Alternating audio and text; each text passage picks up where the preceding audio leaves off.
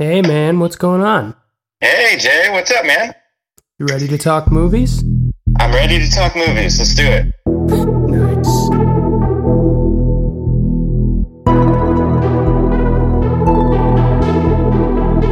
Hello and welcome to episode 36 of Fear and There, your remotely recorded horror movie podcast. Today is another friends and family edition of the podcast. I'm very excited because two near and dear and also awful friends of mine are joining me here to talk about an early 2000s horror movie classic. So to kick it off, I'm Jay and I'm calling in from Coventry, Rhode Island. And guests, would you like to introduce yourselves? Yeah, I'm Matt and I'm calling in from Burlington, Vermont. And this is Mike. I'm calling in from Hopkinton, New Hampshire. Oh man, so we've really got New England covered. Minus Massachusetts. Who needs them? We're performing a pincer move against Massachusetts right now. No one's once thought of New England and thought of Boston, so let's just get them out of here. Yeah. Well, I would say of all of us, Matt, you probably live in the folksiest of the towns. It's pretty folksy. A lot of mountains, a lot of hippies, right. But that's all right. But Mike, I would say you probably have it's a close second. It's colonial steeples on lock, maybe. I mean, pretty much. We literally have a small supermarket, which is a supermarket pharmacy and knick-knack shop called Colonial Village, and it's within 0.5 miles from my house that I walk to sometimes. So it's pretty folksy. We just got our first Target, so we're kind of a big deal. You're not in the running anymore. Yeah, why don't you go back to Ben and Jerry's? If you haven't noticed, I have some rapport with these guests. I am joined by two of my closest childhood friends. Matt here calling in from Burlington. I had the great displeasure of knowing him since we met in about 6th grade, I think. Maybe 7th.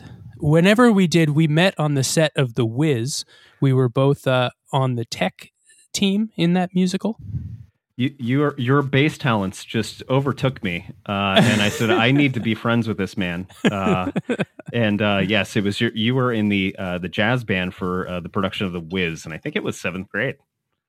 7th, yeah, and a really weird musical for a mostly white suburban high school to do. But I just remember you walking around with that fucking that Radio Shack headset and walkie-talkie, and it was just and the pit band was like, wait, why don't we get one of those? So I remember they had to dig up a bunch of dusty old ones for us from the store. I had a pocket full of Band-Aids because that was how we taped on the wireless lavaliers to people's faces. It was not a high budget operation. Yeah. And then shortly thereafter, I met Mike. Though I think you and I met in probably elementary school, but we didn't really cultivate a friendship till toward the end of middle school. I would say, is that correct? Is that a good characterization? It might have even been 7th or 8th grade. Whenever we took shop, do you remember things before having a tech ed class together where we would just repeat stand-up comedy to each other and annoy our teachers? It'd pretty much be you and me going back and forth doing Kevin James jokes and Pablo Francisco and anything else we saw on Comedy Central Presents. Yep. And bending quarters in the table vice. Yeah, and just getting that one really grumpy tech ed teacher to just look at us like, you're a bunch of idiots. And he didn't care, though. He wouldn't say anything. Shout out to Mr. Geary. He was basically like a caricature of himself. He had two big concerns. One was making sure everyone was aware of the concept of kickback, which is when a piece of wood snags on the saw and flies back at you. So that was important. And then he also made sure that the girls always brought with them some sort of hair tie, because otherwise he threatened them with the gnarliest, oldest rubber bands of all time. And those are the two things I remember about that shop teacher. So if there's any South Park fans listening, there's a wood shop teacher that says you fool around too much in South Park. That is this teacher. He is a clone example of that.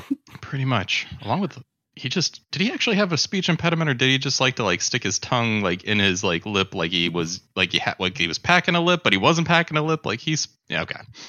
Yeah, he would say before every sentence, you know. Anyway, this is not a podcast about shop. We could class go down or all of this our teacher. instructors. Are you sure, Mr. Blank, math teacher? Okay, sorry. Anyway, needless to say, a lot of history with the guests here, and this is a very exciting Friends and Family edition.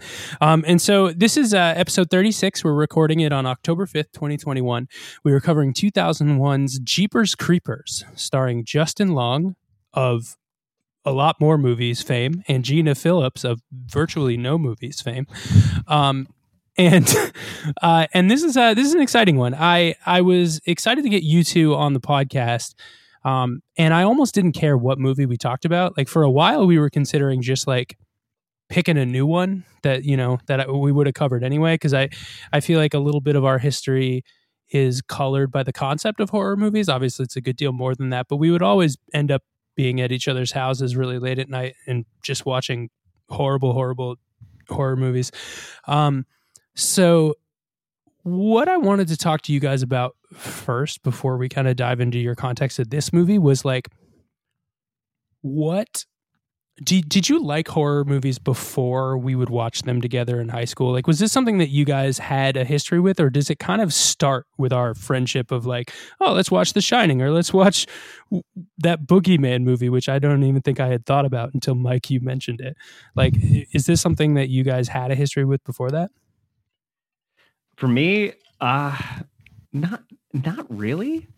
It definitely started, I feel, a lot in middle school when, just as you stated, we go over each other's houses and like it just became a thing to kind of put on a scary movie. I can't recall how many times we were in either with each other or with some cross section of our friends that we would be over each other's houses and we'd throw on The Ring or Mothman Prophecies, or like there was just so many Jeepers Creepers. I remember watching Jeepers Creepers with our friends group or part of our friends groups.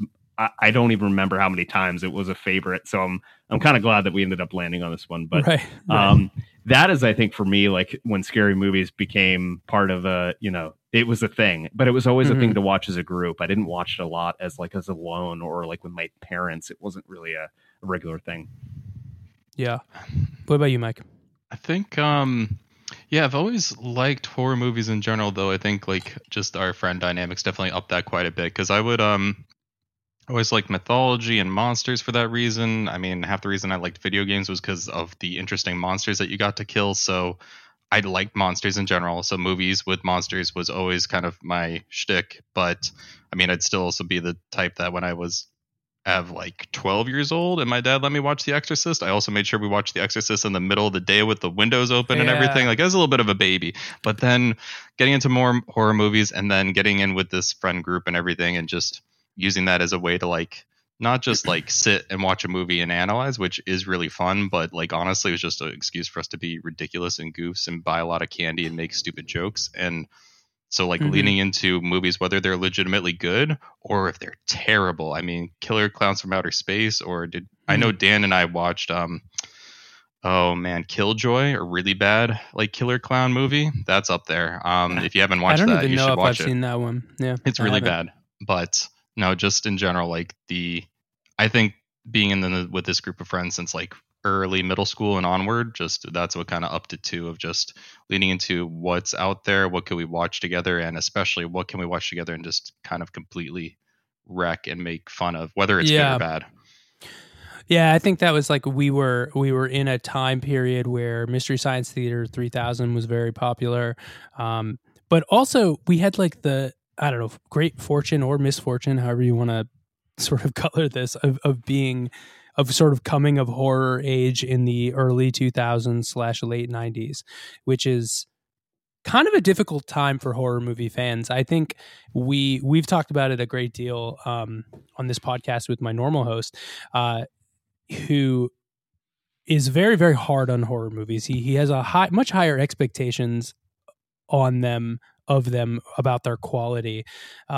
And lately, of course, like if you're a horror fan now, you're kind of spoiled with what we call a lot about this renaissance of horror movies. You have incredible options from studios like A24 and Neon and Blumhouse, all these movies, and even some of them that are like really high quality to the point where they're winning Oscars. Jordan Peele's Get Out won an Oscar like 4 years ago or whenever it came out. So, when we were watching horror movies, Jeepers Creepers was one of the higher quality options. So I think like it's telling the few that you mentioned being like The Ring, and I mean you didn't mention it, but I would put something like Saw into the picture. These were the high quality movies that were out around then. And so for you to say that we would watch these movies to kind of like have an air of making fun of them, it's not surprising. And especially several of the movies you mentioned, Mike, are very high camp movies. Like Killer Clowns from Outer Space is just one of the most delightfully campiest movies of all time. And I think that's telling of what we were looking for at that time. It's interesting because my thoughts on, and I'd love to hear what your context is on Jeepers Creepers specifically. I know Matt has an association with it that he already pointed out, but my context for Jeepers Creepers is literally just begins and ends with the fact that, if I recall correctly, it was one of Becca's favorite horror movies. And I remember having to watch it with her because she and Kate and Emily loved this movie. And that's probably why you remember watching it a lot, Matt, because anytime we were at one of their houses for a birthday party or something, it would invariably throw it on. And then 30 minutes into the movie, they'd go up to someone and do that like up the arm sniff, that he does. They would, and like they loved doing this. And for context for the listeners here, Becca was, a close friend in our friend group. She was my first serious girlfriend, but it was early enough that we were still friends afterwards. So I think horror movies at this time, interestingly, they occupy two spaces for me. They occupy this, like, let's get in a group and watch horror movies, right? But they're also like, and this is still true to today, they're a date movie. If you're going on a date with someone, like I remember watching The Ring as an excuse to go to the movies with a girl, and so it's like, it's an interesting time for us. And I feel like it had a sort of a profound effect on me from a horror movie perspective. I was actually like kind of a wuss with horror movies. I don't know if you guys remember this. Like, it took me a long time to be interested in watching the classics like The Exorcist and Texas Chainsaw Massacre, because I just knew they hit me hard. They hit me in the back of my brain at 11:30 p.m. lying in my bed in Merrimack, New Hampshire. Like, that was when I would remember every movie I've ever seen in my whole life. So I just knew I didn't want to give myself nightmare fuel. And spoiler alert, that's sort of like the impetus of our scary sheep scale rating at the end of this podcast. It's I find movies scariest when I have trouble falling asleep. And so horror movies were interesting because I think I owe some credit to our friend group and also the summer camp I worked at every summer around then, for really showing me that this genre is something that I really love. So Jeepers Creepers marks a part of that for me. And so that's why I was sort of excited to watch it through that nostalgic lens. Mike, what do you remember? Do you associate it the same way Matt does? I just remember it being, it was definitely kind of a favorite of the group. That's a fair thing to point out. I kind of forgot that our female friends in the group would do the arm sniffing until you brought it up. But now that you're saying it, like, I'm having flashbacks.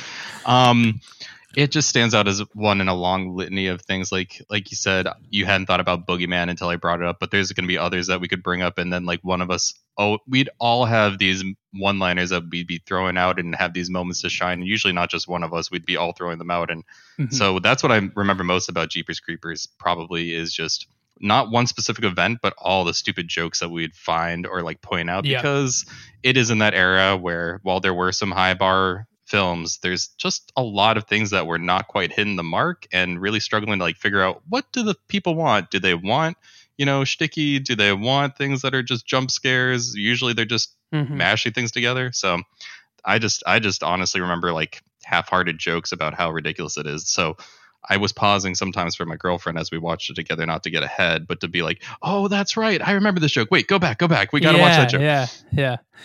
I remember, like, I didn't remember the sniff thing that I just mentioned until it happened in the movie about 3/4 of the way through when they're at the police station. And I was like, that moment, you're meant to be creeped out by that moment. But I just started like laughing audibly out loud alone watching this movie, because I was like, oh my God, that I remember this now. Yeah, so that's interesting. Matt, did you have like kind of a similar experience watching it of sort of like flashbacks to the moment? Yeah, it was. I mean, it was incredibly nostalgic. I honestly, I couldn't remember the last time I'd actually watched the film from front to back. And if it's not, for some reason, it's not one you see on TV very often. But yeah, all of those memories of just sitting at each other's friends' houses, you know, watching this movie, Becca or Kate, deciding, you know, hey, let's watch Jeepers Creepers again. It's funny because like, everyone has this threshold, right, of you know, what is a truly scary movie versus something that's a little scary and spooky, but you know, it's not so bad if you want to watch it again, or it's kind of funny to mock it or do something, you know, something memorable from the movie and do it, you know, to like, you know, the sniffing of the arm. Or I remember from The Ring, sometimes like Becca would get out of the pool and she'd throw her hair forward so it looks like she's the girl getting out of the well from The Ring. And there's just those things where it's like, you know, sure, they're not the best scary movie ever, but they're not so scary that that, you know, you don't even want to think about them because you can't sleep at night. So I feel like the Jeepers Creepers kind of did that thing where it kind of toes the line really well of not being so horrifying that you don't even want to think about it, but it's creepy enough that it's you want to keep coming back to it, and there's something kind of nostalgic about that. So, and clearly I didn't realize, but there were 3 sequels that follow. We'll get into that because there's a very stark like 10 plus year gap between a couple of them, and a very strange kind of like budget choice from these studios. But we kind of stopped at the first one. I'm sure we watched the second one shortly after the first one, but it's really just this movie. And honestly, I think that was well put about it towing a line between being actually scary and being too campy. Like there are some moments in this movie that are pretty intense and pretty advanced for someone who doesn't like horror movies, especially kind of on the concept and gore front. So yeah, I'm excited to talk about some of those warranting value, but I it's true. For us in particular, you really can't get past the sort of ethos that we have when we were watching these movies. And so, yeah, I think that's great. So I mean, that's kind of really all I wanted to cover on the concept front. Sort of like the context for this movie just comes from a place of nostalgia for the 3 of us, and so I'm really excited to talk about it with you guys. Before we jump into the section where I ask my my English class level discussion questions, we always like to give kind of a binary. Would you recommend this to someone who hasn't seen it or not?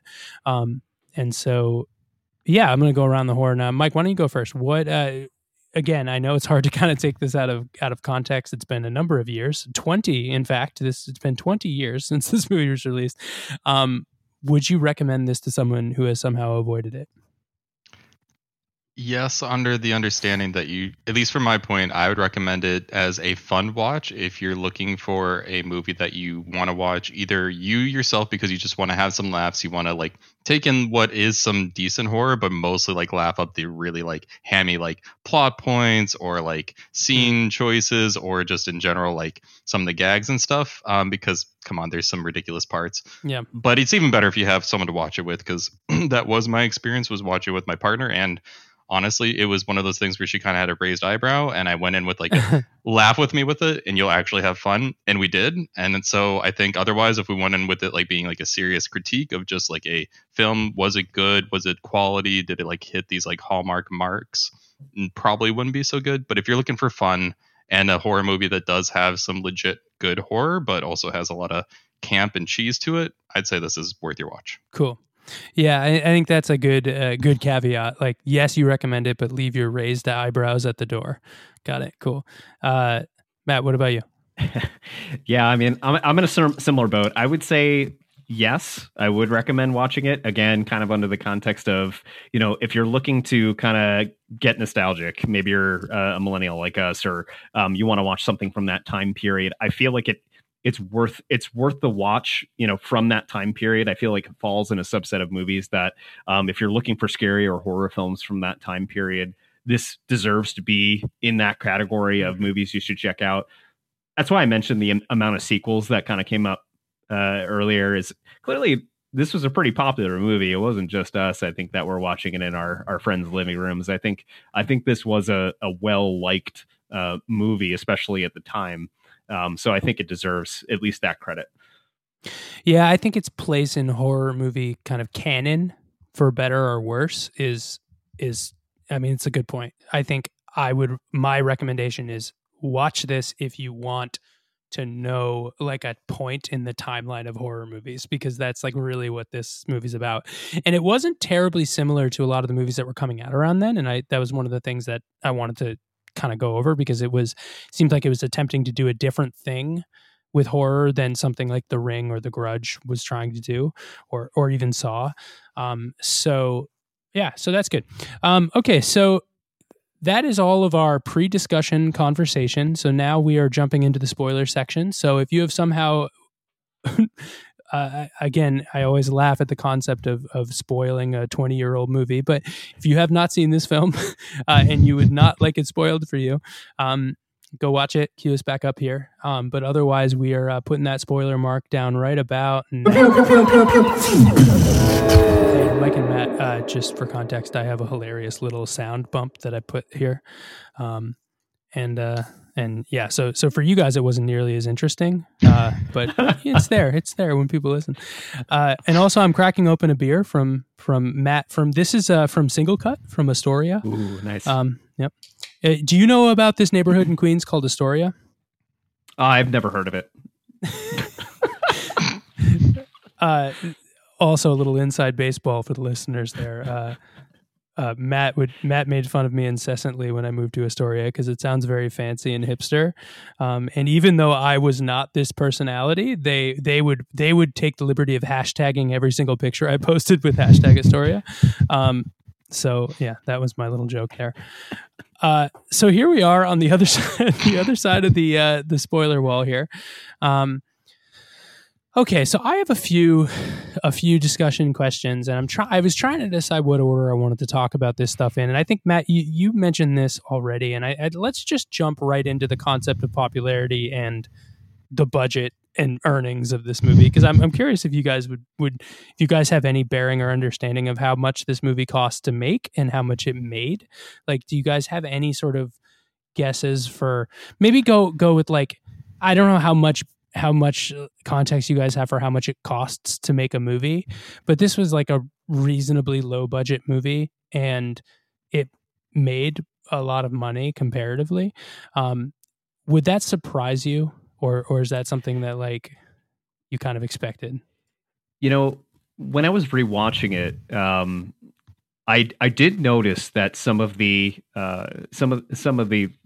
effects, or the kind of the corpses and the things that were in the film, were not as high quality as I had remembered them. I started laughing because you're like, as the corpses, I'm like, you want to call those corpses? Okay. I don't know what. Yeah, you want to call them? Madame Tussauds Wax Museum. The first time I noticed when I was rewatching this, and when they're in the House of Pain, as they call it, and there's the ceiling or the wall of bodies, I'm like, these are not realistic at all.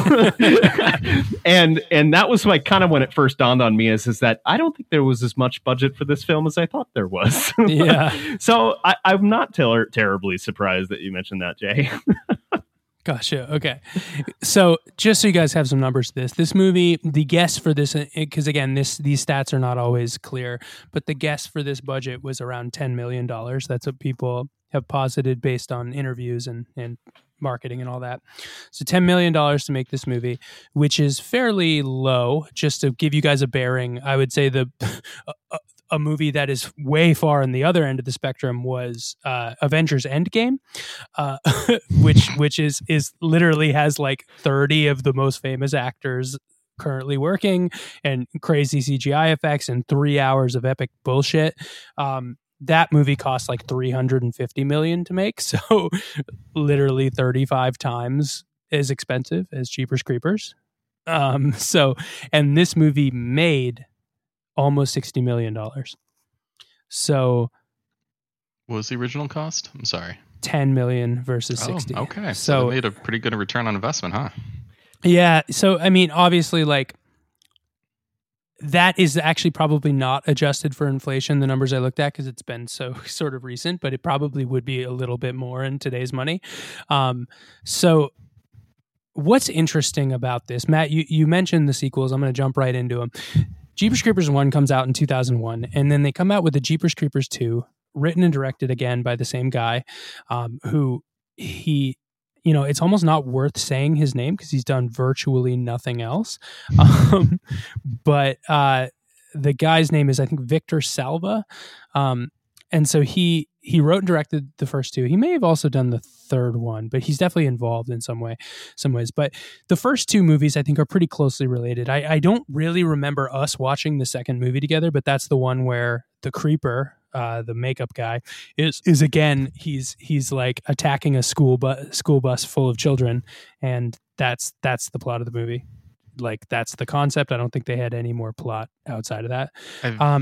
I do vaguely recall that, so I wonder if we watched it and then we're like, we have other horror movies to watch. We can not keep going down this route. We can watch other things. Yeah.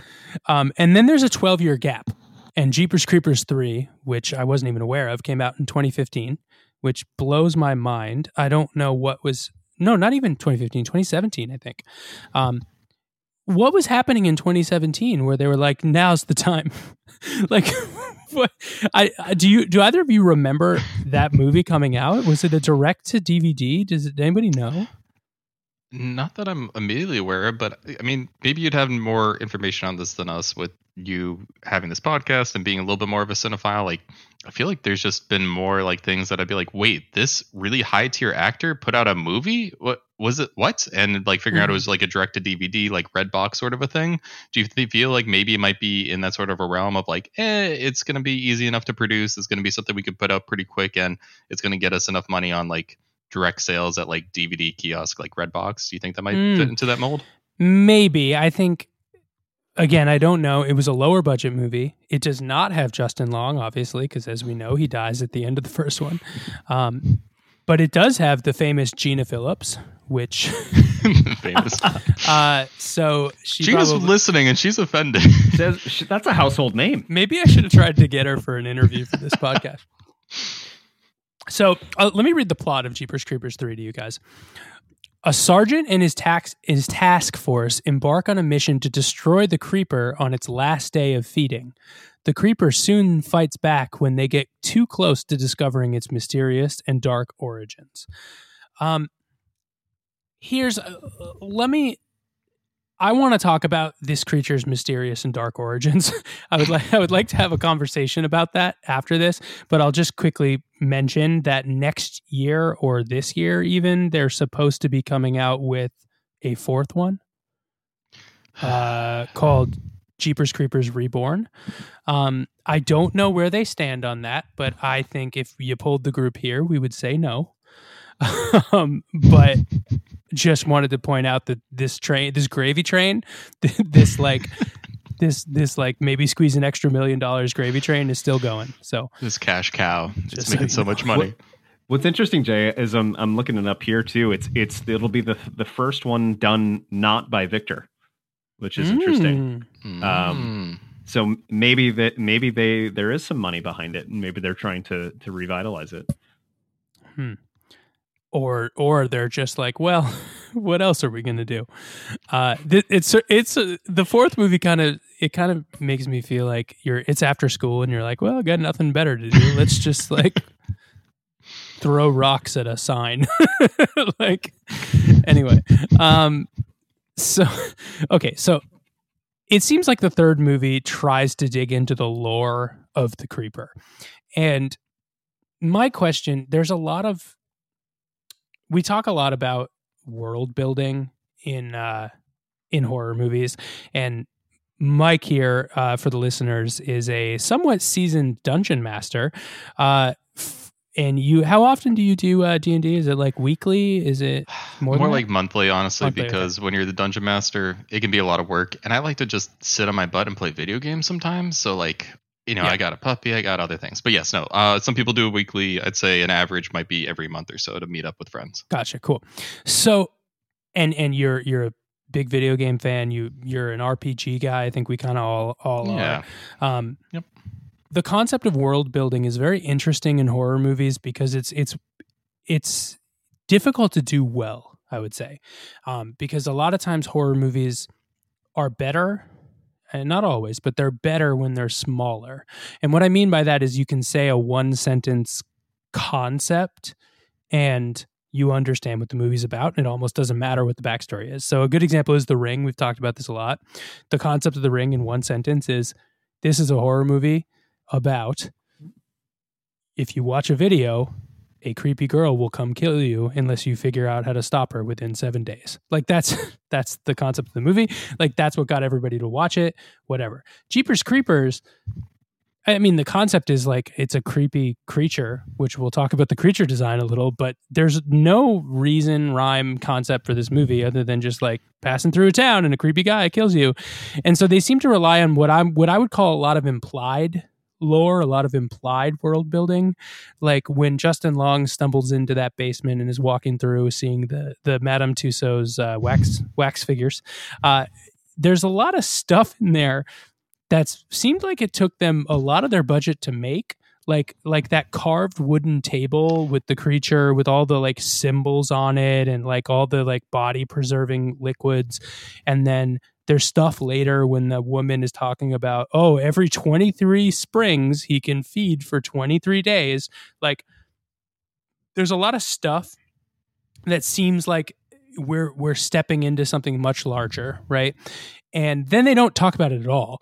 So I'm curious, like you guys watching it with like the benefit of hindsight of having seen it a number of times, did you pick up on any of these cues and were like, wait, what the fuck is going on here? 100%. Yeah, no, I mean, I was giggling like a little fucking schoolgirl. It just did like things of like, he calls it his house of pain. Exactly. Matt already called that out. And like things too of like, did you hear it? Have you seen the Cats already? I mean, and like, did you hear the song Jeepers Creepers? Like as they're like trying to build up like this weird lore, 23 days, every 23 years. And like all this stuff, like, why are you telling me this? And why do you know this? None of this is important. There's just something that can't die chasing you. That's what you need to lean into. Not, well, there was once every 23 years. Right. Yeah, you lean into the thing has wings and it wants to eat your body parts. Like it smells your fear and eats you. Lean into the good and stop telling me that there's this great lore behind it. I do think it's interesting because the lore, there's an implication that the backstory of this creature is very, very, very, very old.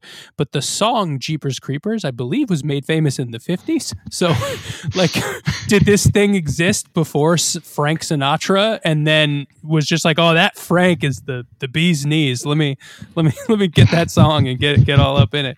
Like what? Anyway, sorry, Matt. What did you have something to say on this? or the fact that the police department's like, nah, we don't know what you're talking about. Sorry. No, I got that sense too. Like when I first started watching this film, I expected the plot to just come rushing back to me. Like I was going to know exactly what's going on. I knew what the ending was. I had no idea what was going on. I'm like, what? Wait, why is he doing this again? What? He seems very upset with this person, but not with that person. And they do this kind of this trickle effect of giving you like really important like clues into what he's doing, but not really stringing them together very well. And so I found myself a little lost as to trying to remember. Wait, what is it? What is it that drives him? Why is he going after certain people versus others? So it was not clear. Also, I have a very important point that I want to make. His license plate beating you. Is there any relevancy to the plot to that as well? I know it. Jay, can I actually interject? Because I bet you know all the factoids. Do you think, does he get that registered each year at the DMV? Oh, the lore? Yeah, no, you got to keep the refresh. That vanity plate and wherever this is, Missouri or whatever, it's hard to get, man. Yeah, Mike, feel free to interject. If that's an up-to-date plate, though, then like he must have gone to the DMV within so many years. wait. Does he have a human proxy, or is he flying into the DMV, putting on his human hat, and then like. Sir, we can't have you wear any hats inside the DMV if you're going to take your ID picture. Oh, no. This is what I look like. Hold on, I can't talk to you until I eat your tongue. Can I have your tongue, please? Well, wait. I'm not sure if this is what actually Matt was getting at, but it does translate to be eating you, which is just the worst joke. And as I told Ashley, my girlfriend, watching with me, she just had a blank look, paused, and looked at me like, oh, come on. I was like, I told you, this is what we're watching. And we leaned into it and we had a good time. I actually want to. Can we like stay on that point for a second? So they have this brother sister couple, Justin Long and the famous Gina Phillips. They have this relationship and this game they play when they're on road trips, where if they're the first person to call out the meaning of a vanity plate, they win. First of all, the amount of times you're seeing vanity plates on the road that you don't understand what the meaning is of them I don't think is enough for this game to have been more than like 3 times in their entire life. But that aside, Matt, I think your point is they've decided, let's make a license plate, right, that has some secret to the movie in it, but let's make it seem like it means something else. They've decided that this was a gag in the movie that they wanted well before they had a good license plate to achieve that gag. So it's very confusing. I agree with you, because it's not really a reveal, because "be eating you" is like not something somebody says. Like, are we supposed to think that this creature speaks like 2000s Ebonics? Are they like, yo, I be eating you? Like I don't understand. I agree. I'm agreeing with you, because like it wasn't necessary. Like they revealed later that this creature has to eat body parts to have strength in those body parts. So that's an interesting reveal that it could have maybe been cool. But the license plate being the vehicle for this, like, oh shit, he was eating them the whole time, is like, wait, but was he? Like, I don't understand what that license plate means. So I'm with you on that. I wrote it down when I was rewatching, and only because Justin Long's character says it, I think like 3 or 4 times in the film, but it's never actually, they never actually close the loop on it. Yeah. It just seems like a missed opportunity for something that's not even bad. Oh my God. Yeah. No, that's so okay. So I think we're all kind of like, the point that I'm trying to make with this line of questioning, and it sounds like you guys agree with me, there's an implication that there's like, where our mind is supposed to be blown with these facts, and they don't get there. You know, like there's no like, oh, this cave in middle of nowhere Arkansas was like the site of an alien. Like there's nothing like that. It's literally like, just trust us. This guy's been here a while and he's a big deal. Like that's what that's the message I'm supposed to be getting from the movie.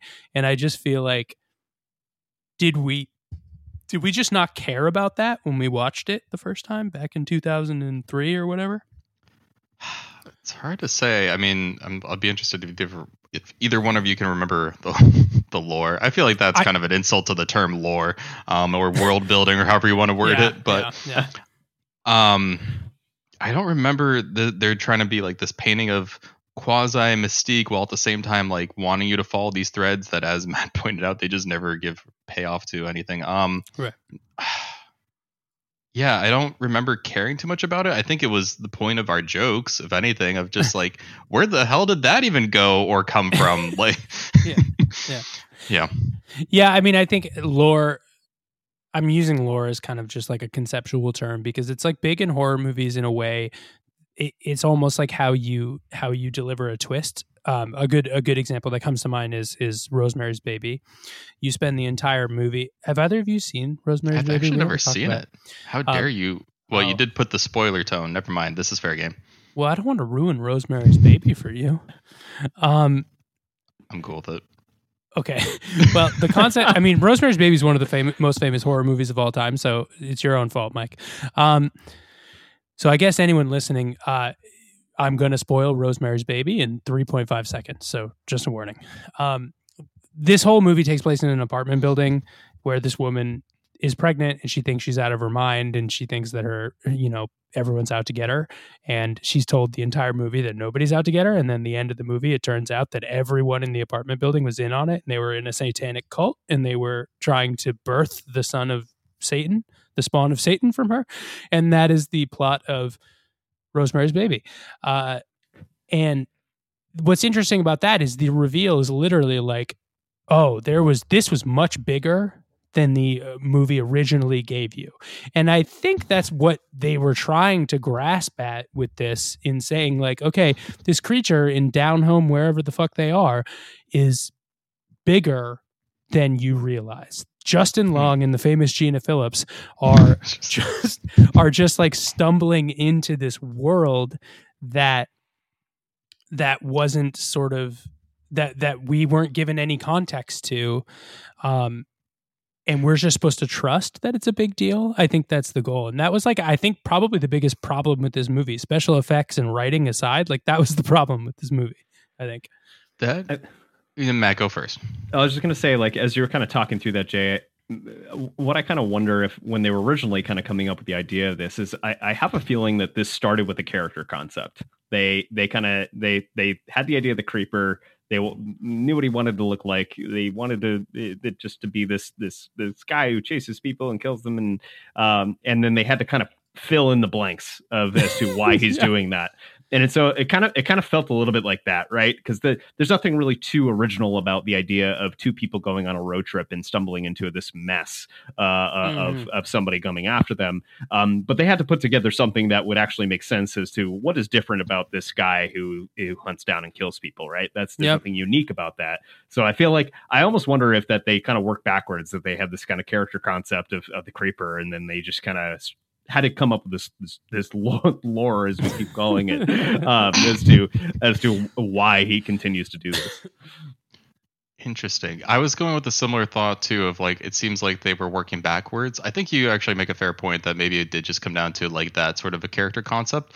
Honestly, I even thought that it could come down to like, I don't know. I feel like this is much more of a recent trend and not a time period of, almost 20 years ago, about 20 years ago for this movie. But I feel like there's a lot of movies these days that are like Never Have I Ever, or like other like games like that are just common around like sleepovers and like things that you do growing up, and that they've just turned into like horror movies where like, and everyone dies one by one, but everyone dies. And I thought this was a similar trope of just like, hey, you guys remember that Jeepers Creepers song? Do you think that there's any intellectual property on that? Do you think we can take that song and turn it into a horror movie? And they just work backwards from it. And maybe not. Maybe they start with the character. But also with like the whole point of like I know we're laughing. I mean, you make a fair point, Jay. It does fall into lore and world building, even if it's not done well. It kind of makes me think though of they're doing a lot of exposition and a lot of like these lore dumps, as you might even put it, of just like, and by the way, here's this information. You care about this. Now remember this. This is important. When rather I'd prefer something like, a Texas Chainsaw Massacre where there's not a lot of lore dumps, but all of a sudden you're like, guy, Leatherface, wait, there's a family? Wait, is that old guy alive or dead? I want to know so much. And then they don't tell you anything. That's way better. Show, don't tell. And all they're doing is telling. Yeah. No, Texas Chainsaw is a great comparison. That was my backup if Rosemary's Baby didn't work, which I probably should have switched because I just ruined the entire plot to Rosemary's Baby for you. But I mean, Texas Chainsaw to a lesser degree, it's like you're stumbling into this concept where this entire family and ostensibly like this gas station that they're in and all this other stuff is involved in Texas Chainsaw Massacre. And that I think that's a good comparison. And I do feel like Texas Chainsaw was an inspiration for Jeepers Creepers, for better or worse. I do think that there are some similarities about, the old decrepit house and the van and running through this town. I have a couple of like quick one-liner questions that you guys just made me think of.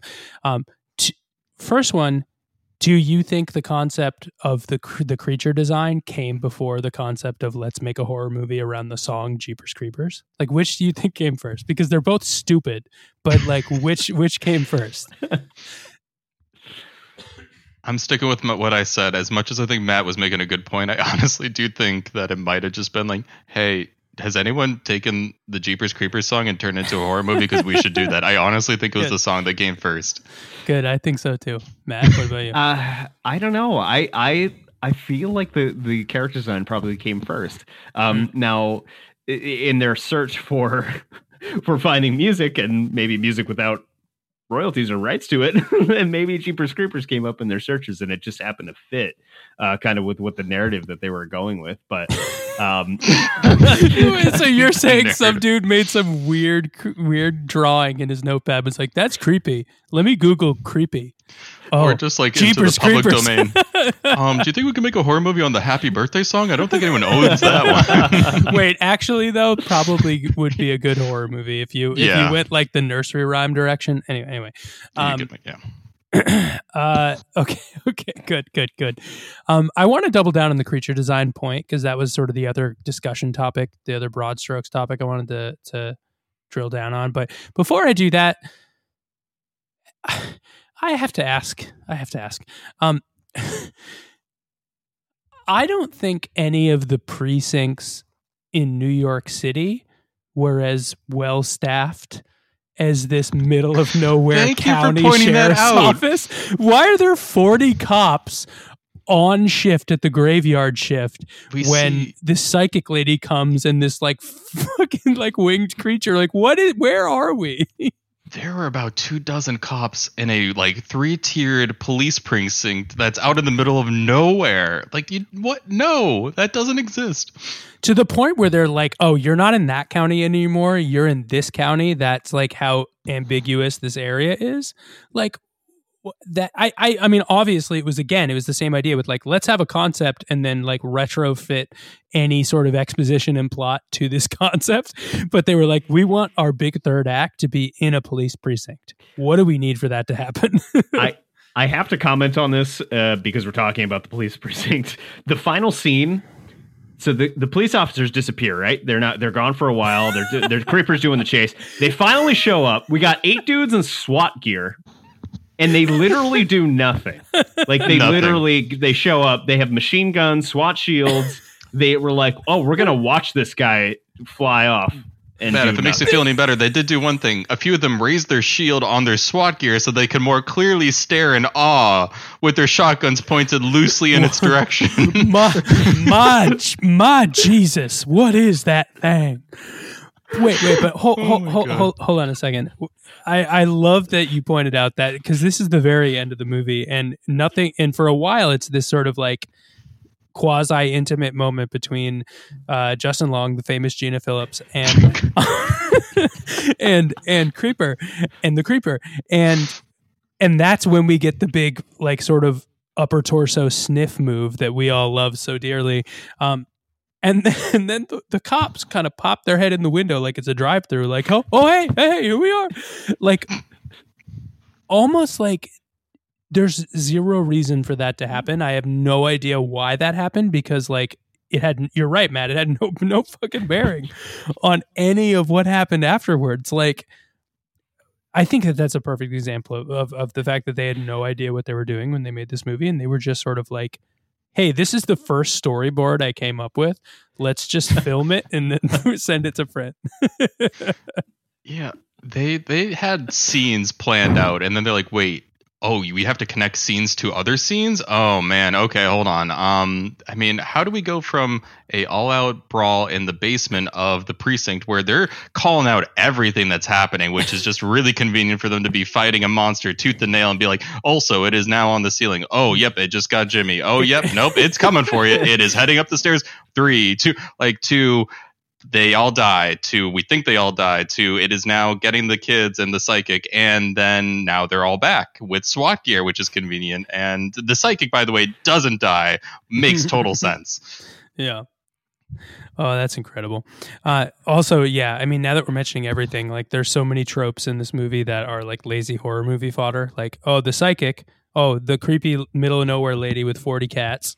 Oh, the police precinct, they can't help them. Like, anyway, so let's shift gears quickly because I would like to talk about some of the things that I do think were good in this movie. Okay, so you guys mentioned the special effects sort of being a letdown. It's interesting because at a time when everyone was like, oh, computer animation, that's how we do it. Like movies like Final Fantasy come to mind, where it's just like a lot of sort of computer effects, and there's this sort of distance between what is actually happening on camera and the special effects. Like they just were not there yet, and they were like, let's do everything special effects.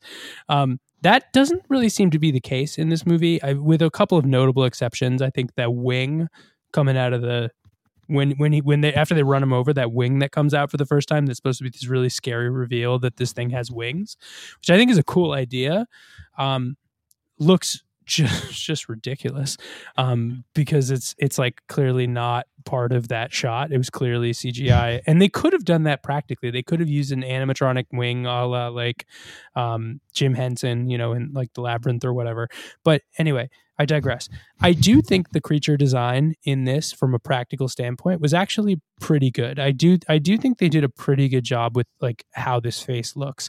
And one of the questions I had about that is a good example of it. I kept getting these similarities in my head to Freddy Krueger. It seemed like they were trying to make this sort of the 2000s Freddy Krueger. They were like, if we can get a good character design, a good sort of like villain, then we can make a franchise out of it. And apparently they tried to make a franchise out of it, and clearly it didn't work for its core audience of people who liked the campiness of it. But there did seem to be a sort of a reference to classic 80s camp, to this sort of, this is a humanoid creature, but it's got needle teeth and like a weird sort of like a Creature from the Black Lagoon kind of thing going on. I'm curious, do you think like that were there any effects in this that did stand up for you? Because I do think some of that design was good because they did not lean on CGI for it. Jay, it's funny you mentioned, I was going to say the same thing. It feels a little bit like the Creature from the Black Lagoon. I looked at pictures afterwards, and I said, wow, he has, he's not quite fishy, I guess you could say, as the Creature from the Black Lagoon. But he's not fishy. there feels like he's got gills somewhere that we just can't see. You wouldn't look at that man and say, there's no chance that man smells like fish. So, yeah. Yeah. But I would say I have to agree with you, Jay. My criticisms from earlier regarding effects are more so scenery based. So like I mentioned, like the corpses and the things in the House of Pain, and they were clearly very, very staged. But I would say for as far as the character design goes and the makeup and what they did, and when his face goes into full flap mode, if you will, they did it for 2001. Yeah, I said flap mode. I feel like they actually did a pretty good job. His flaps were nice. But yeah, it did felt like it was a little disjointed at times, with like the bat wing that just all of a sudden emerges randomly. The white old man hair is also an interesting touch, probably trying to show his age a little bit there. But I think overall, like if you think about, there's definitely, I mean, we've seen our fair share of poor makeup and villains and creatures that are not believable at all. And I think they did a good job with his. Yeah. But yeah. Yeah. What about you, Mike? Did you have a reaction to the design? I mean, yeah, as you pointed out, I would actually more or less echo pretty much everything of just, I thought the design itself was pretty good. It was scary in the sense of like, I don't know, humanoid, strong, regenerates, wings and everything.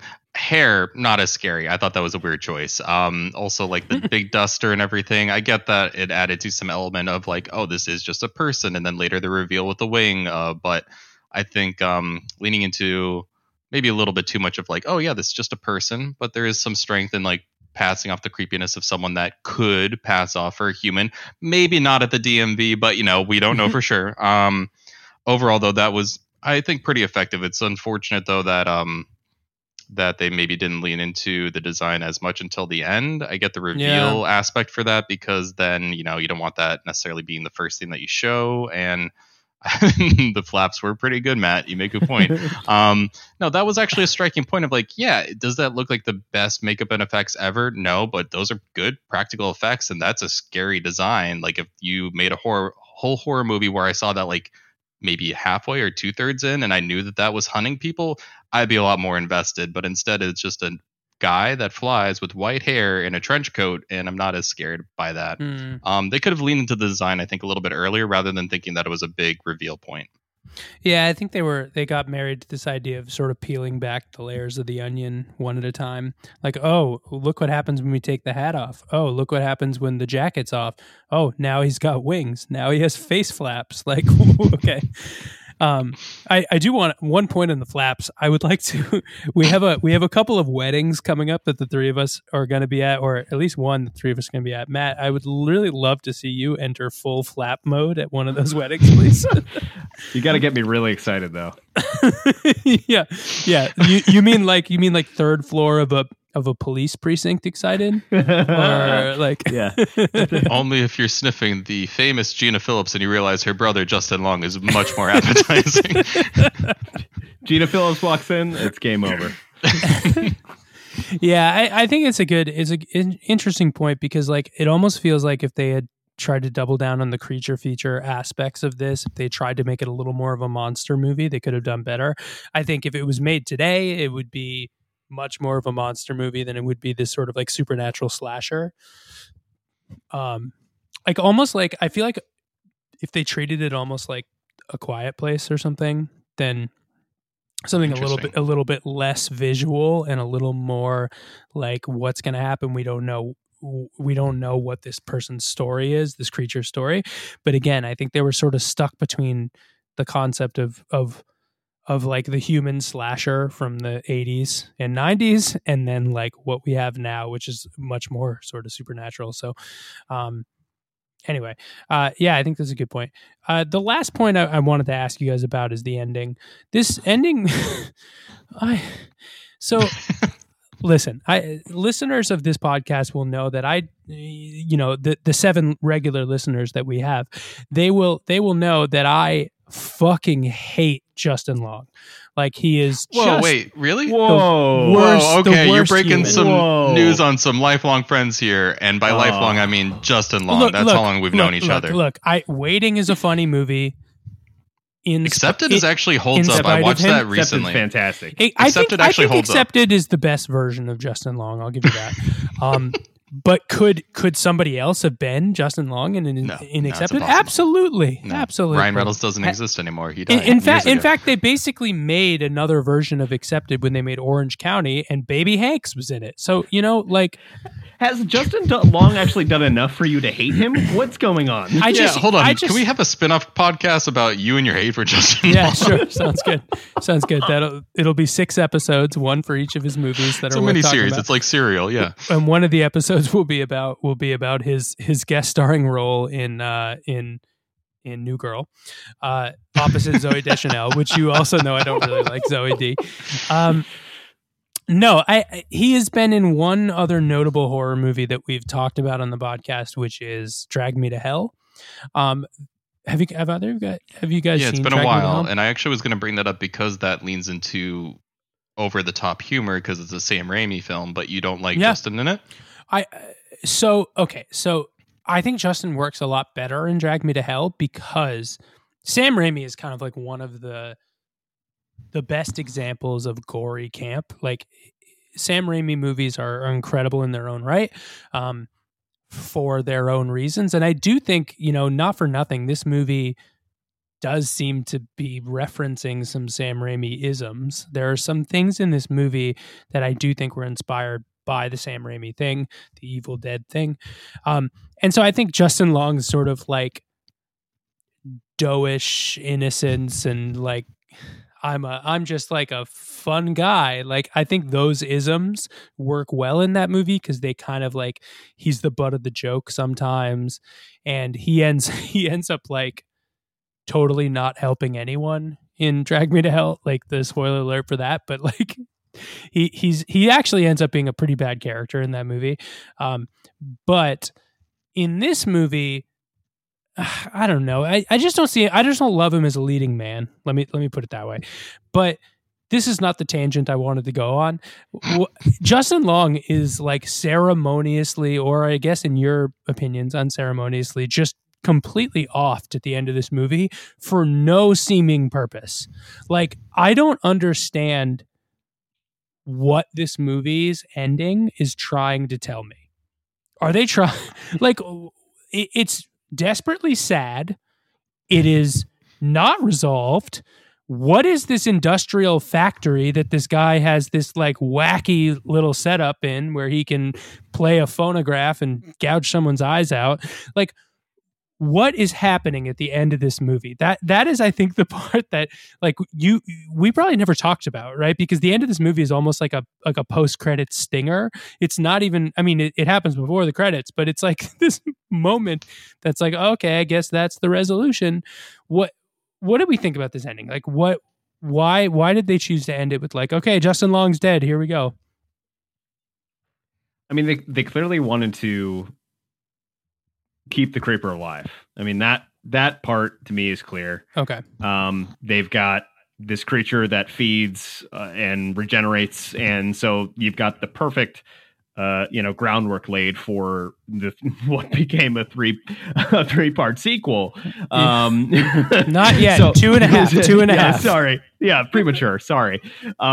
But no, I think like that part is clear to me, but why you kill off your seemingly your lead character in the first movie is I have to agree, is a bit of a mystery to me. As much as I love the famous Gina Phillips, she seems like the easier target because she's more of a supporting role in the overall progression of the film. But you would expect there to be some, they take a dig at the creeper, and maybe the creeper is not as strong as he was before. There's something that causes that character to regress in some way. You're used to seeing that. Which makes you kind of want to see, okay, what happens next. But to kill off the lead role that was a head scratcher. I have to agree, Jay. Yeah, I mean, I there's something about them. I mean, the famous Gina Phillips is she is the final girl in this movie, which is a classic horror movie thing to have like the final girl be the one that is facing off at the end. But they don't really, it's really her and Justin Long the whole time until the last 3 minutes or whatever. They do. And that's a good point, Matt. They brought up this villain can be hurt. It can be harmed. It can't be killed, but it can be hurt and harmed. But they tell us that way too early. When they're running the creature back and forth over with their car, that felt like it should have happened in the last act, right? And that's how they got away. And then, you find out the creature's not actually dead. Like, that's what they would have done if they were sort of following those tropes. So it's an interesting point. Like, maybe it's some of that timing. Some of their choices were like too rushed and too kind of, I don't know, trite. Mike, what did you think? What did you think of the ending? Hold on, I have a side tangent. How did he moonwalk over the car 2 times, but not the third time? What happened? I looked away from the screen. How did he get run over? I saw him moonwalk it forward and backward, and then what happened? That part was the part that I realized that they understood that they were being campy. Like, there's a self-referential quality to this movie. Yes, they definitely were aware that they were leaning into camp, for sure. Yeah, I don't know. It's a good point. The best answer I can come up with is they were like, we don't fucking care. Our guy is like, he's based on a Jeepers Creepers song from the 50s, but we're implying that he's from the 1800s. Like, what? Like, yeah, Okay, well then, no, just to like actually bring it back to your question, or like the point of that last scene, I'm leaning back into it, man. I think they had the song and they had thought of a scene of like, and he eats the eyes, and that's why we bring it back to the song. Cool. What are we gonna do for the rest of the movie? Shit. Well, we're gonna kill someone. The girl, probably, right? No one will ever see the guy coming. But they also kind of hinted along the way that it could be Justin because of the fact that he's the one that wants to poke his nose into the business. Like, out of nowhere, their car gets broken down after getting run off the road by the thing, and he's like, you know what we should do? Go back to that house and probably die. And then next thing you know, they're at a diner, and whose clothes are getting sniffed? His. Like, they kind of implied that it could have been anything else in the car, but it was Justin's, and so he was really interested in Justin. I think they just they wanted to create this thing of like upending expectations, but also creating a franchise and being like, and the creeper is still alive. Here, we'll prove it, because he's going to look at you with Justin Long's eyes. I wonder if they killed the girl at one point and were like, hey, Justin, you want to be in the second movie? And he was like, if you give me this many millions. And they were like, no, thanks. Let's refilm and kill you off. Or they gave him a little bit of extra money. Sorry. Look, I know I'm not the famous Gina Phillips, but come on, I'm Justin Long. Justin Long does not cost as much as the famous Gina Phillips. Okay, well, I think that puts a nice bow on the conversation. We've covered all the topics that we want. If there's anything else you guys wanted to extol on, or is that the second time I've said extol in this conversation, or was that maybe the first? But now I'm upset that you haven't used it more. Oh, damn. Yeah. So if there's more that you want to say, you can. Well, Mike, it looks like you have something else you'd love to just say. one. So wait, hold ahead. on. Yeah. Hold on. There we go. Okay, so Mike just raised his hand in the video call. So not actually. He used the whatever UX button that you hit to raise your hand. You are welcome. One of the few moments that I actually did pause and rewind because I want to make sure my girlfriend saw it as we were watching it, and we were watching, trying to make it spooky, like lights off and everything. But was in the diner scene. In the moment I talked about where they're like, he was just sniffing your clothes, and which way did he go? Because the diner waitress goes, Binky, which way did he go? And then there's this character named Binky whose whole credit is to be called Binky and go and point that way. He doesn't say anything. He just points that way. His name is Binky? How did I miss that? If you look into the credits and you look at Patrick Cherry, his name is Binky. And it's the funniest thing that someone was written as a character, got credited, but probably got paid as an extra because he didn't have any voicing lines. And so his whole point is to just be a diner patron who goes, oh, that way. He points in one direction to let them know which way the guy flew. Like a little baby's blanket? That's his name? He's credited, and it was in the. I put on closed captions to make sure I was hearing it right. His name is Binky, and he is a town local, and he knows which way things fly after a good underwear sniffing. I do also feel like the diner at this truck stop is a little big for the size of town. Like they walk in and there's like 30 people, like all just hanging out in the middle of the night. Yeah. You got the diner and the police precinct, and that's it. That's it. And then 40 miles of nothing where Janet lives with her 30 cats and a shotgun. Okay, great. Well, yeah, if you guys have any more thoughts, you can throw them into your ratings section. There will be a time for you to talk about all the virtues that you loved about Jeepers Creepers. 1, not 2, because we're not talking about any of the sequels, Matt. So if you bring it up again, I'm kicking you off the call. I demand we have a session for 2. So as we round out the podcast, we as we do each episode, we rate our podcast on kind of 2 scales. The first scale is a scale of scariness that we rate from 0 to 5 sheep, as in how many sheep it took you to fall asleep. It's really stupid, and Zach hates doing it, but we do it every single time. This one is interesting. I'll go first on this one because I think it's a hard one to rate. It is not scary in the sheep sense. I don't think I'm having trouble falling asleep because the weird white-haired creeper guy is there. But I will say that there's more kind of grossness and more kind of like goriness in this movie than I remember. They don't show a lot of the moments, but the concept that this demon thing, this creature, like, they don't touch on this, but I feel like the strongest point of fear was when Justin Long, he stumbles across that body in the body bag, and then he opens it up and it's still alive, but it has that sewn up chest. And the idea is that this demon cut him open, took an organ out, ate it, and then sewed him back up. That's like gross and horrible. Like that's a very scary idea that they don't revisit ever again. Like this demon thing has only one goal, which is to eat the specific doctor prescribed body parts that he wants. And most of the rest of the movie, he just sort of like shoves his fist through someone and grabs his heart out so that you can look through the hole in the body or whatever. But like clearly before this, he had been like surgically operating on people and taking their organs out. And that's creepy and gross. And there's some aspects of that are like depraved, sort of like the Texas Chainsaw Massacre stuff. And I think that was pretty strong. And some of that stuff is not for the faint of heart. So I'm going to give this like a 2 out of 5 in the scare scale. I do think it's pretty creepy. I think there are some jump scares and some moments that will linger with you if you're of a weaker stomach. Matt, what about you? What is your scary rating? Again, it's out of 5. So, Yeah, I'm in a similar range, Jay. I'll give my rating up first. I'm going to give this a 2.5 sheep. And the reason for that is again similar to what you said, Jay. There is something, while the movie behind the Creeper it absolutely could be stronger.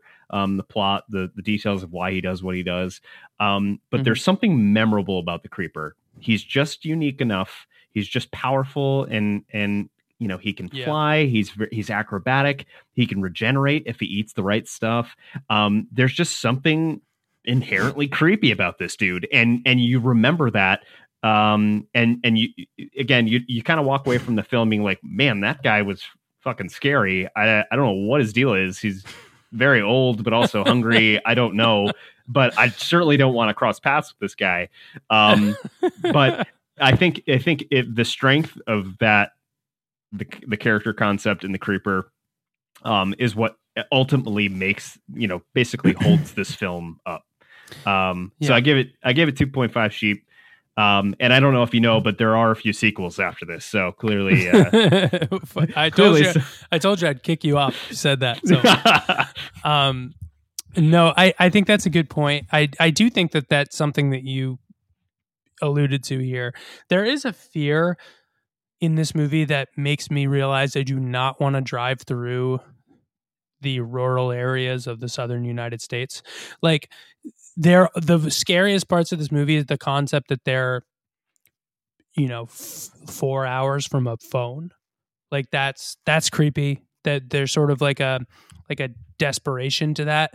I think the very first shot of this movie, of them driving through that sort of empty countryside, and then they sort of establish the relationship by showing an argument in the front seat, but just out of frame, out the back window, you can see the car, like that like evil Jeepers Creepers truck, like slowly getting closer and closer and closer. And I actually think that's the strongest shot in the movie.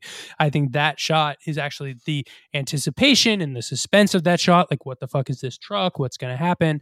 All that stuff, I think, is really well done. And so I do think that there's some fear about the atmosphere and the location and the setting. You also said something that I think is hilarious. You said he can regenerate if he eats the right stuff. And it just makes me think that this is like a 2000s ad for like the food pyramid. Like, if he gets enough vitamin C, he's good to go. Except in his case, it's human cannibalized body parts. So that's great. I think that's great. Mike, what about you? What's your fear rating on this? Man, well, you explained the fear rating as, ability to go to sleep at night. And at first, I was ready to rate this as a 0 out of 5 because I would have no problem going to sleep. But I do enjoy the movie. But as I'm like hearing the points that you're making and the things that we talked about, I'd probably up that up to my final rating of like a one sheep, because there are some good aspects. But, I think what kind of brings it down for me is the camp. Is a camp that they're leaning into and self-acknowledging? Absolutely. But that doesn't make it not, it still takes away from the overall scare. Yeah. And I think when you have a film that's all about a strange creature, that I think would do better with more show, don't tell, and more building up the ways that it tries to scare people. Because, Jay, you're right. I honestly thought one of the best scenes, not so much in the acting from Justin Long and the famous Gina Phillips, but with the car chase was like being alone on a country road and some massive truck is trying to kill you and run you off the road. Yeah, that gives me a lot of anxiety. That gives me some fear. Like, I don't like that at all. You could lean into those sorts of things and that would have upped it for me. But then I just kept on going down these tangents of like, why are they doing this? Why are they saying this? And then the creature got more and more ridiculous. So while the design was good, I feel like the landing was a little just too camp. So I'm going to put it at a 1, where I'm less concerned about being targeted by this individual and more thinking, am I going to see him at the DMV and will he or won't he smell like a Filet-O-Fish? Is he going to get pissed and then rub his weird dead skin particles all over everything? Nice. Yeah, I think it's a good point, Mike, about if you start doubling down on campiness, which I do think there are some scenes in this movie that really do that. If you start doubling down on campiness, you're really putting all your eggs into the basket of like, okay, people who like campy movies, we want you to like this movie. We don't want you to be scared of it. We want you to have a good time watching it. And I do think I think that this movie does that in some places. So Great. Well, and our last rating is a rating of general quality, which we rate from 0 to 5 stars or pentagrams, or in this case, maybe we'll rate it from 0 to 5 face flaps. So, Mike, you went last time, so why don't you go Sure. first? What do you think? Again, try to take into account all of your history with this. I mean, this doesn't have to be a masterpiece for you to rate it highly on the quality scale. You know? No, I rated low on overall scare, and it's also like, I mean, without going into a long tangent, I'm less scared by like monster films typically, unless they're done very well. But like, for instance, something that really scares me, if it gives viewers some context, is It Follows. Not a lot explained, but it's just relentless. That's all I'll say, so I don't spoil anything. That scares me.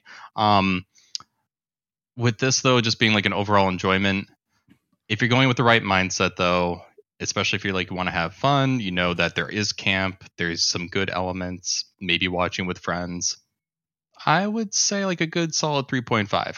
Yeah. Is it going to be your best time ever? No. Are you going to have a good time if you go with the right mindset? I think so. Yeah, I think it's a really impressive example of this very weird time in horror movie history. I do think, yeah, I agree with you on that. Matt, what about you? What are you rating this? Yeah, I'm kind of right down the middle. I'm gonna give it 3 face flaps. I forgot about the flap metric. Does that change it? Does that change your rating, Mike? If you know it's flaps? No, it's 4.25 flaps now. It's a different scale, right? You know, it's like a metric imperial thing, right? Yep. So I mean, I'll go back to what I said earlier. I think that what I think really saves this film again is the quality of the character in the Creeper, and the time that they put into his look and his makeup and his features. I think that to me is what you walk away from this film thinking about, is you think, man, that guy is creepy. And again, I'm sure they improve their special effects in the sequels. But let's not get ahead of ourselves, Matt. But no, I think overall, like, rewatchability, and again, looking back on the time period and the films in that time period, I think I continuously say that I think that this film deserves a watch. Yeah, I'll tell you, if Justin Long doesn't get killed in the second one, I'm not interested in watching it. So he's getting reborn or revitalized in the fourth one, though. I was going to say, Jay hates Justin Long so much he wants to be rebirthed and then killed again in the sequel. Oh man. Okay, I think I'm going to give this a 3.5 as well, Mike. I think it just has too much nostalgic power for me. To give it less than that. There's a reason we watch this a lot. It maybe doesn't have as much self-awareness as we're giving it credit for. I do think that Victor Salva here really does think he has a true gem in his hands, and maybe the box office sort of rings true with that, but 3.5 I think is fair, because it does have some camp in it that is well done. Some of the creature design is good. Some of the choices in some of those micro shots are really good. And so, yeah, I mean, I think 3.5 is a perfectly fair rating. 3.5 face flaps, to be clear. Well, great. So that brings us to the end. Thanks guys for joining. This was fun. I will never have you on an episode ever again. So until I would rate this as 5 out of 5 face flaps in terms of an overall experience. Maybe we should get Becca and Em to come on an episode for Jeepers Creepers 2, and just have like the 5 of us talk about it. Let's just get until it's a cacophony of our entire Fen group, which honestly was like a weird hodgepodge of like 6 to 12 people, depending on like who we were hanging out with. Yeah. Should we invite our shop teacher and our parents? Oh, Mr. Geary? Yeah. And Mr. Blank too. He barely came up, but yeah, we should bring up Mr. Blank. Nice. Yeah. It seems appropriate. Yeah, I think so. Great. Well, thanks for joining. Thanks everyone for listening. If you haven't done so already, make sure to follow us on all the podcast platforms, Spotify, whatever you listen, Apple Podcasts. If you give us a rating, that would be great. It would help us reach new listeners. You can email us at fearandthere@gmail.com if you want to talk about how much you hate the 2 guests that joined us for this episode. Or you can just hit us up at fearandthere.com. Mike, Matt, you want to say goodbye to everyone? Goodbye, everyone.